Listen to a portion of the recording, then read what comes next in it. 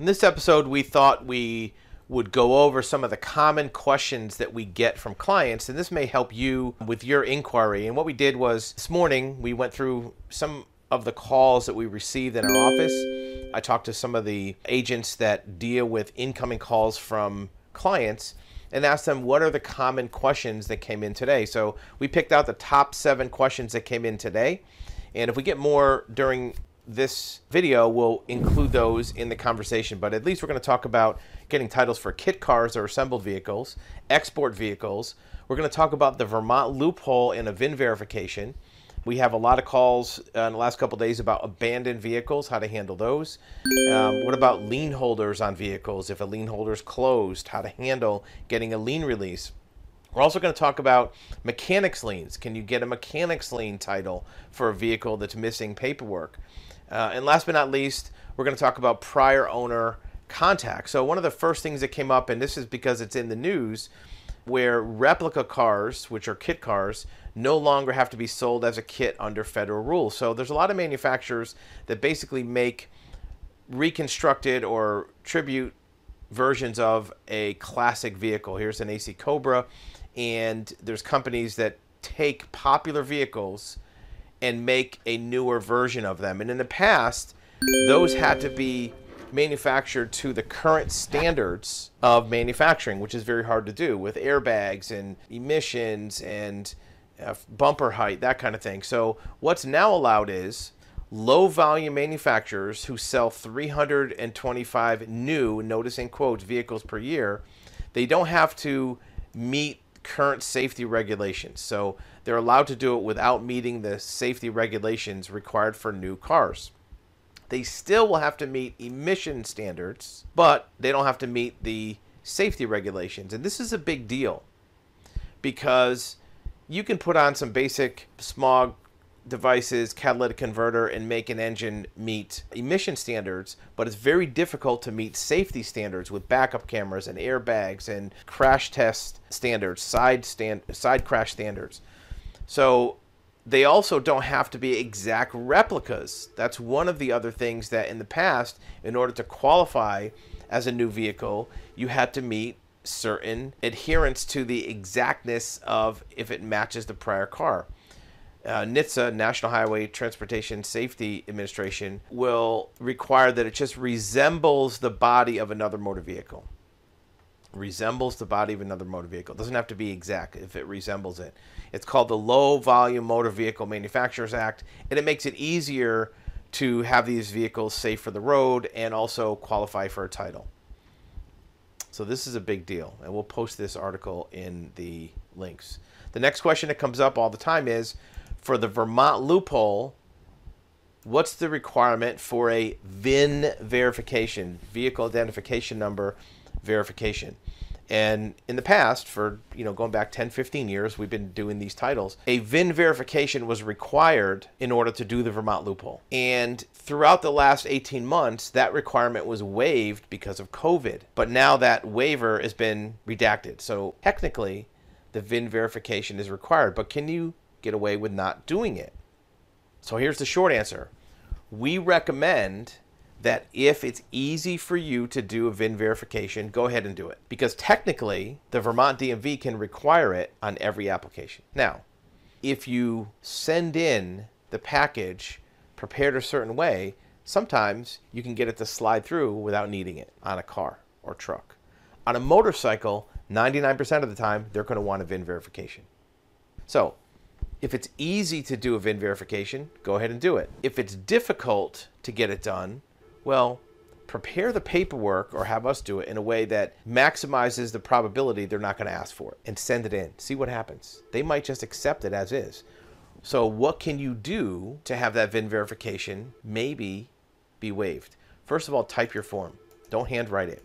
If you type the information on the VD119 form, sometimes it goes through their automated processing where a person doesn't have to read it. Their computer reads it. If they see everything's good, they might let it slide without a VIN verification. They might. They still might send it back and say, give us a VIN verification. But you have a shot. You have a chance.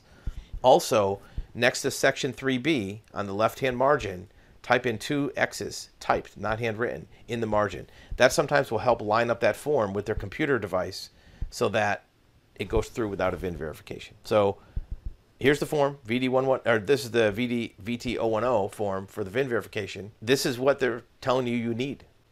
If you want to try to get it done without it because you don't feel like doing this or it's inconvenient, go ahead and try it. Might work, especially if you type it and put the X's.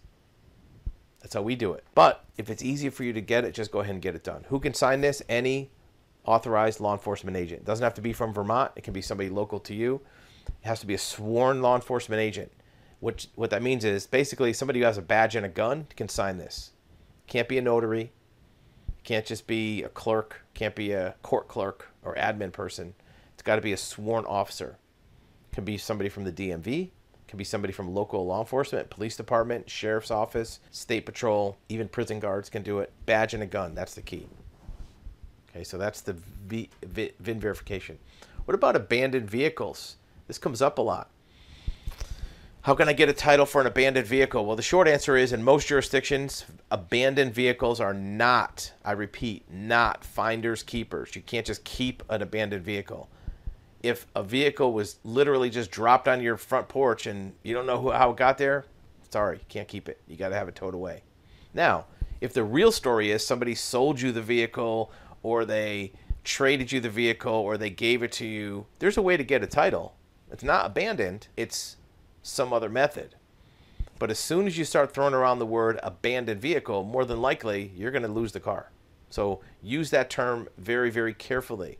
There's a few rare jurisdictions, sometimes specific counties, specific cities, that let you go through a process on an abandoned vehicle to send out notifications to the owner, to the lien holder, file some affidavits, hold it for an auction, and you can maybe keep the vehicle. But it's very difficult. In most cases, there's easier ways to get a title, even if you think the vehicle is abandoned. And we'll talk about storage fees in a minute. Sometimes people say, oh, I'm going to charge storage fees and keep the car. That's not how it works either, but there's a way maybe you can do that. We'll talk about that at the end of the video on mechanics liens. So abandoned vehicles, be very, very careful. Abandoned vehicles, most times, most jurisdictions, you got to get rid of it, which I know that's not what you want to do. You want to keep the car. That's why you're looking for a title. Don't start calling it abandoned because more than likely, once you identify it as abandoned, and you officially state it's abandoned, the car's going to be taken from you. Next thing that comes up a lot is a lien holder. What happens if there's a lien holder on your vehicle? One of our reps just talked to somebody who purchased a vehicle from a local seller who didn't have the title, and the seller told them they'd lost their title. Turns out there's a lien on the vehicle. A bank holds the title and is owed money. Somebody owes money on the vehicle. Well, if there's a lien holder recorded on the title record, then guess what? Until that title has the lien cleared, you can't own it. The bank owns it. But there's good news. If you contact the lien holder in a very specific way, there's a good chance that you can get them to give you the document you need, the lien release document. If you are not the actual borrower that owes them money, that's delinquent, if you're not related to that person, in most cases, the loan has been charged off or it's a write-off, and the bank will give you what you need, a lien release or a letter of non-interest or some document saying, we don't care about this vehicle. Most of the time, the bank doesn't care about the car. They're not trying to get the car. They just want money. And if they know you're not the person that owes them money, you're sure as heck not going to pay it. So they're more than willing to help you get a title, to get it off their books, and they can go back after the borrower to get the money. Remember, the money is owed not by the car, but by a particular borrower. It's owed by a person. That person still owes the money. If you are an innocent third party, you can request a lien release from that lien holder and own the car. Now, be very aware that how you do it's important. You don't want to do it by phone. You don't want to do it by email. You don't want to do it by text message. You want to do it in writing by sending a form to that lien holder for them to sign and send back to you. Even put a return envelope in it. You can check out the section on our website about lien releases. So if you have a vehicle with a lien, all hope is not lost, but you have to go about it the right way. As long as it's not reported stolen, you have a shot. The lien release is a big deal. Next one that comes up, and when we talked to a client today that has a bunch of these vehicles that they're looking to export, and export is done by U.S. Customs and Border Protection, also referred to as CBP.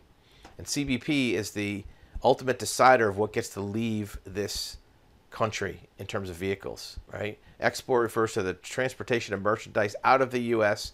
for the purpose of being entered into commerce of a foreign country. A self-propelled vehicle is any automobile truck designed for running on land but not rail. So if you're exporting a vehicle, CBP is going to get involved. They want to check out the vehicle. A person attempting to export a vehicle shall present to customs both the vehicle and required documentation, including the VIN. So you can't just bring a vehicle and say, I want to export this vehicle. You have to have certain documentation. What documentation is required? When presented, the documentation must be presented 72 hours prior to export. For U.S. title vehicles, you have to have the title. If the title has third-party ownership claims, like a lien or something else, it has to be in writing that the third party says it's okay to export the vehicle. What they're trying to do is prevent vehicles with liens being shipped out of the country, so the lien holders is basically defrauded out of their collateral. They also want to make sure there's no stolen vehicles being exported. And they also want to take that VIN number out of the U.S. system. If it's exported, it no longer is eligible for a U.S. title. So the owner must provide to customs the original certificate of title if you're trying to get it out of the country. This comes from CBP. And you can work with your export broker to find out more about this. A lot of times these cars have been bought from Copart or IAA, these salvage auctions, and they're trying to export them without a title, run into problems. We deal with this all the time. So you'll see this happens on export. What about a last owner of a vehicle? How can that help you? This is number 6 on our list, and the last one after this is mechanics liens, so stay tuned. A prior owner of a vehicle might be helpful to obtain documentation in any one of the first 5 we talked about. If you have a vehicle that's not in your name, that you're trying to get into your name, the last owner might have some authority to help you out. Because technically the last owner really is the current owner. If nobody else has received the title printed in their name, the last owner still, as far as the DMV is concerned, the government's concerned, is still the current owner. They don't know about any transfers after that. So if you want to get some documents, you can find the prior vehicle owner. What you do is you look up the title history. You need a DPPA form. This is one from Kentucky. Every state's a little different. But you notice what it says. Request for motor vehicle boat record that includes personal information. They consider the name and address of a vehicle owner to be personal information. They don't just give it out randomly because it's private. You wouldn't want somebody who just wrote down your license plate in a parking lot to come knocking on your door asking you questions about your car or how you were driving or why you cut them off at the red light. So they don't just give out owner information. You have to request it through a certain form. It has to be notarized. You have to have your ID, right? Because they want to know who's getting this information so you're not using it for identity theft or fraud or stalking. So once you get it, now remember, whatever information they give you is going to be the last address when the owner titled the vehicle, which might have been 10 years ago. So it might be outdated. So once you get it, the next thing you do is you locate them. Search for the current location using social media or investigation. Then if you want something from that person, if you want them to sign something, send in writing that document. Don't call them and say, hey, get me a lost title. Don't call them and say, hey, tell me where the lien is. Because people don't like to be called out of the blue about a vehicle they used to own 3 years ago. They think it's some kind of scam or they get sketched out. So do it in writing. Then once you get that, then you can transfer it to your name. The full description of this prior owner we have on our website. Gives you more details. Last but not least is mechanics liens. Mechanics liens are a very common phrase that's used by callers. You know, we get 400 or 500, well, more than that. Today we're at 460 and it's 2 in the afternoon. So we'll be over 500 today for calls. Many people say, I want to do a mechanics lien. Well, a mechanics lien is a process that is allowed by certain privileged companies that have a automotive license in a state to do business in the automotive industry. A repair shop, a towing company, a dealership, a storage yard. You have to have a certain type of automotive license. If you have that license, you are bestowed upon you a privilege of doing a very specific process called a mechanic's lien. And what that mechanic's lien says is you are allowed to process a title for vehicles that are left at your location and somebody didn't pay the bill in order to recover your losses for work you did on the vehicle or towing you did. But the titling division and the licensing division for those automotive facilities, they don't take this lightly because, as you can see from this article, this is from a couple months ago, they passed a new law. There are a lot of unscrupulous repair shops. That's how they put it in the article. And this state happens to be Oregon, has passed a law to make it even harder to get mechanics liens. Why? Because all over the country, repair shops, body shops, towing shops, all these kind of automotive shops are using their privilege to get a mechanics lien improperly. They're abusing the privilege and just getting people titles left and right. Their buddy who bought a car on Facebook, get me a title. The repair shop puts an ad on Craigslist. Hey, if you need a title, just bring your car to us and we'll do a fake mechanics lien. The licensing division knows this. They're not stupid. They see this all the time. They can see how many mechanics liens are done by a shop, and if it's more than 1 or 2 a year, they're going to know something is wrong because most shops don't do that many. If you're a legitimate repair shop, you either get paid your bill or you don't do the work. If this repair shop is doing even 2 or 3 a month, they know something is up. Here's Oregon. We had a conversation with an investigator from Nevada who's investigating some serious title fraud in Nevada. And one of the things they're doing is looking at these title companies that are, how they're processing them. And some of these title companies are doing fake mechanics liens. And they're looking at one very particularly that they're going to shut down. And people are going to go to jail because they're doing fake mechanics liens.